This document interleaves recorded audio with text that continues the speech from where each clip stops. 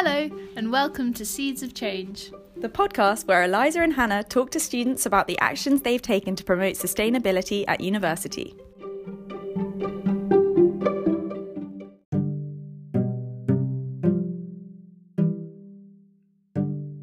So today we'll be talking to Harry Patordi, a member of the student-run organisation Scoop. Harry, can you tell us how Scoop works? So Scoop is basically a student-run zero-waste refill shop, which runs as a sort of pop-up system throughout different Cambridge colleges throughout the term. So what happens is we produce a term card, and there'll be several different colleges each Saturday, and you basically go with any kind of container, jar, Tupperware, anything that can basically carry things. It can even be a bottle if you want. And basically we just have a series of dry goods, everything from rice, pasta, oats, raisins, as well as olive oil, coffee grinds. And you basically, just go and fill up your container, you weigh it, and each product has a specific price to weight sort of ratio. And you go up to a person at the end, basically you weigh all your things, you write them down, and then, you just pay and you go. And that's it, basically.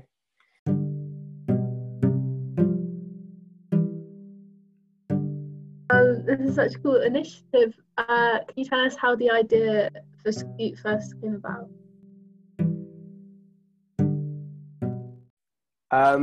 So the idea wasn't my idea initially. Basically, I joined. I saw a kind of advert on Facebook from two of my friends who were kind of thinking about setting it up, but I already knew that they were kind of interested in this kind of initiative.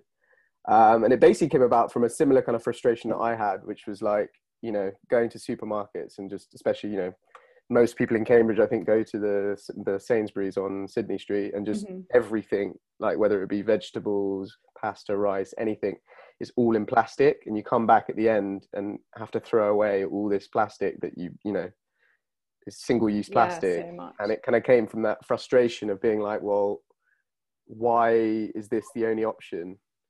Is there something we can do about it? Because we kind of gauged the environment in Cambridge, and we thought that, like, actually a lot of people would be up for this kind of, like, if it was possible, if they didn't have to kind of go really far away or pay loads of money, people would actually get on board with this and be like, I don't want to have all this plastic in my life. I'd rather just reuse and refill things. So we thought, like, why not? Let's do it, because there is already one in Cambridge Market called what's it called? Full Circle, but that's really expensive. And not really expensive, but it's much more expensive than we are. And we were just like, people are like, we're students, we need something that's like affordable and also is kind of guilt-free shopping at the same time. So we just decided to bring the two together and run this kind of weekly shop. For sure. You mentioned that you were responsible basically for marketing in this. And I was just wondering if there was anything that you noticed about kind of the challenges of like actually encouraging students to use this zero waste shop, because, I know a lot of students who actually do like to go to like the massive Aldi and just get loads of mega packs of things. So what kind of the challenges, or what did you find that you had to do to encourage people? Well, that's the thing. It's basically, it's a lot of students, like, and me included, are like quite lazy, and we live busy life. Cambridge especially, we're spending all our time working. The last thing we want to do is kind of have to make a real special effort to go out and kind of buy something that is take your Tupperware, go to do this kind of thing, like. And especially with the Full Circle, it wasn't there every week, and the market's not not open at night, where a lot of the students do their shopping at night, for example. So it is difficult. And we understood that, and we were just like, so that was a big challenge, was basically trying to get people to kind of not be lazy, basically, and kind of think of the bigger picture. But also, one of our biggest like selling points was that we're actually way cheaper per kilo and per 500 grams or whatever. Like, we basically did a kind of price chart between all our prices and kind of Full Circle, and then even Sainsbury's, and we found that a lot of our things were like almost on par with Sainsbury's, maybe slightly more expensive, but in some categories actually cheaper. and we were just like, like, guys, it's not only are you helping the planet, but you're also saving a bit of money. And because we have these, they're all in massive bulk bags, you can kind of do shopping for like 3 weeks. Like, for example, I bought like all my Scoop stuff on the first ever Scoop, and I hadn't even got through with it by like the 4th one or 5th one. Like, that's how like good it was. So that was a big challenge. Thank you. And to what extent do you think students should be responsible for these kinds of changes, like kind of lifestyle changes, or I guess planetary changes? Like, do you think there should be more action from university and colleges, or is there a particular change you think like colleges could make? I know the uni have just divested, so I guess that's pretty great. Yeah, no, that was really good news. And I've actually got a few friends who were kind of quite involved with that. So it was quite like heartening to hear that kind of like actually, they succeed, like that their kind of efforts weren't in vain.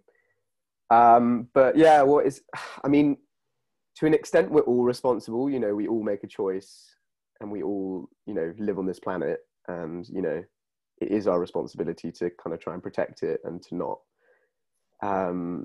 use needless plastic. But at the same time, like, it's really hard. The way it's not our fault. The way things have been set up, the way that plastic has been easily and readily made and produced for years and years and years, that wasn't our fault. And yeah, I think it's up to, yes, the university should make more of an effort, and they are making an effort, which I appreciate. Lots of colleges were really, really open to us coming to their colleges on the weekend and setting up and like having people, using it as a shop. And a lot of like the colleges do these green weeks as well. So they are making an effort, but it's also, it's a much bigger problem than just like university and, college. It's like, it needs to be tackled at the source. It needs to, like, companies and supermarkets need to like stop thinking of profits by buying all these plastic products to make it cheaper, for them, and start actually investing in like renewable ways to package and sell products, because otherwise you can do as much recycling as you like, but at the same time recycling never gets rid of the product. It just keeps it in circulation for years and years and years because it never goes away because it's plastic. So recycling only does so much. You need to actually we need to invest in more things like a Scoop, where you can go and fill up things where you don't have to kind of have this single use packaging, because otherwise it's just we're never gonna get out of this problem. Yeah, actually, one thing I noticed the other day in Sainsbury's is that they have these reusable bags for vegetables now, which is at least an effort, I guess, but there's still like the option of getting them just all packaged in plastic. So in a way, and with COVID, it's really difficult. Sorry, go on. Yeah, no, exactly. With COVID, it's really difficult. Like, people will probably gravitate towards the plastic pack things. Exactly. Yeah, I even have that. Like, I'm a big advocate. Like at Cambridge, I always used to buy loose vegetables.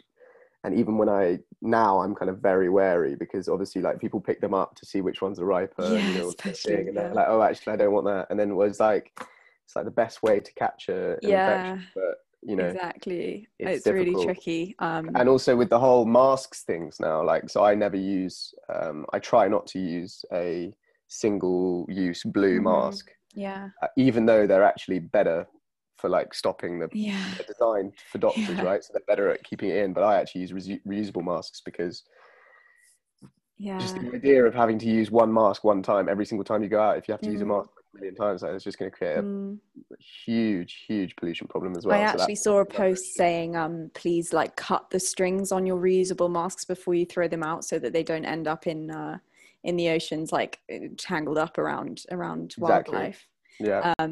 Yeah, and actually, speaking of supermarkets, I have one last question for you. Obviously you're coming to us from your year abroad in Paris, and I was just going to ask whether you'd noticed any differences, I guess, between like Parisian supermarkets, Parisian grocery stores. Like, is it better or worse than in the UK, or like how have you been managing the waste there? So it's interesting. It's better in some respects, but also not in others. So I'll give you a few examples. In terms of plastic bags, they basically don't exist in France. Very few supermarkets do plastic bags, even in the vegetable bags that you get for loose veg. So that's really good. I think I've seen one supermarket that does plastic bags, but I think that's for like heavier goods. The recycling here is also much more, you have one bin for like, basically they have a system where it's 3 bins, one for glass, and then basically most things you can recycle here in Paris, at least, in the yellow bin. So everything from plastic bags, plastic wrapping, all the things that you can't recycle in the UK, you can here, which is really good. Okay. But at the same time, there's not as many sort of bin, like as in when you're walking around in the street, for example, there's not as many bins like readily available. And if they are single bins. So just everything gets chucked in the same thing. Definitely much more on a supermarket level. There's much more like recycling and much more sustainable packaging. Definitely a lot more opportunities here to recycle and to shop sustainably. But then at the same time, you have people's attitudes that are not quite the same as maybe some of ours, but definitely that's just what I've seen. It's not, Yeah. you know, I can't claim to speak for all French or all Parisian people, but yeah. Amazing. Yeah. Thanks so much for coming on, Harry. It's been really great hearing about Scoop's work. Thank you so much for listening to our first episode of Seeds of Change. We really hope you enjoyed it.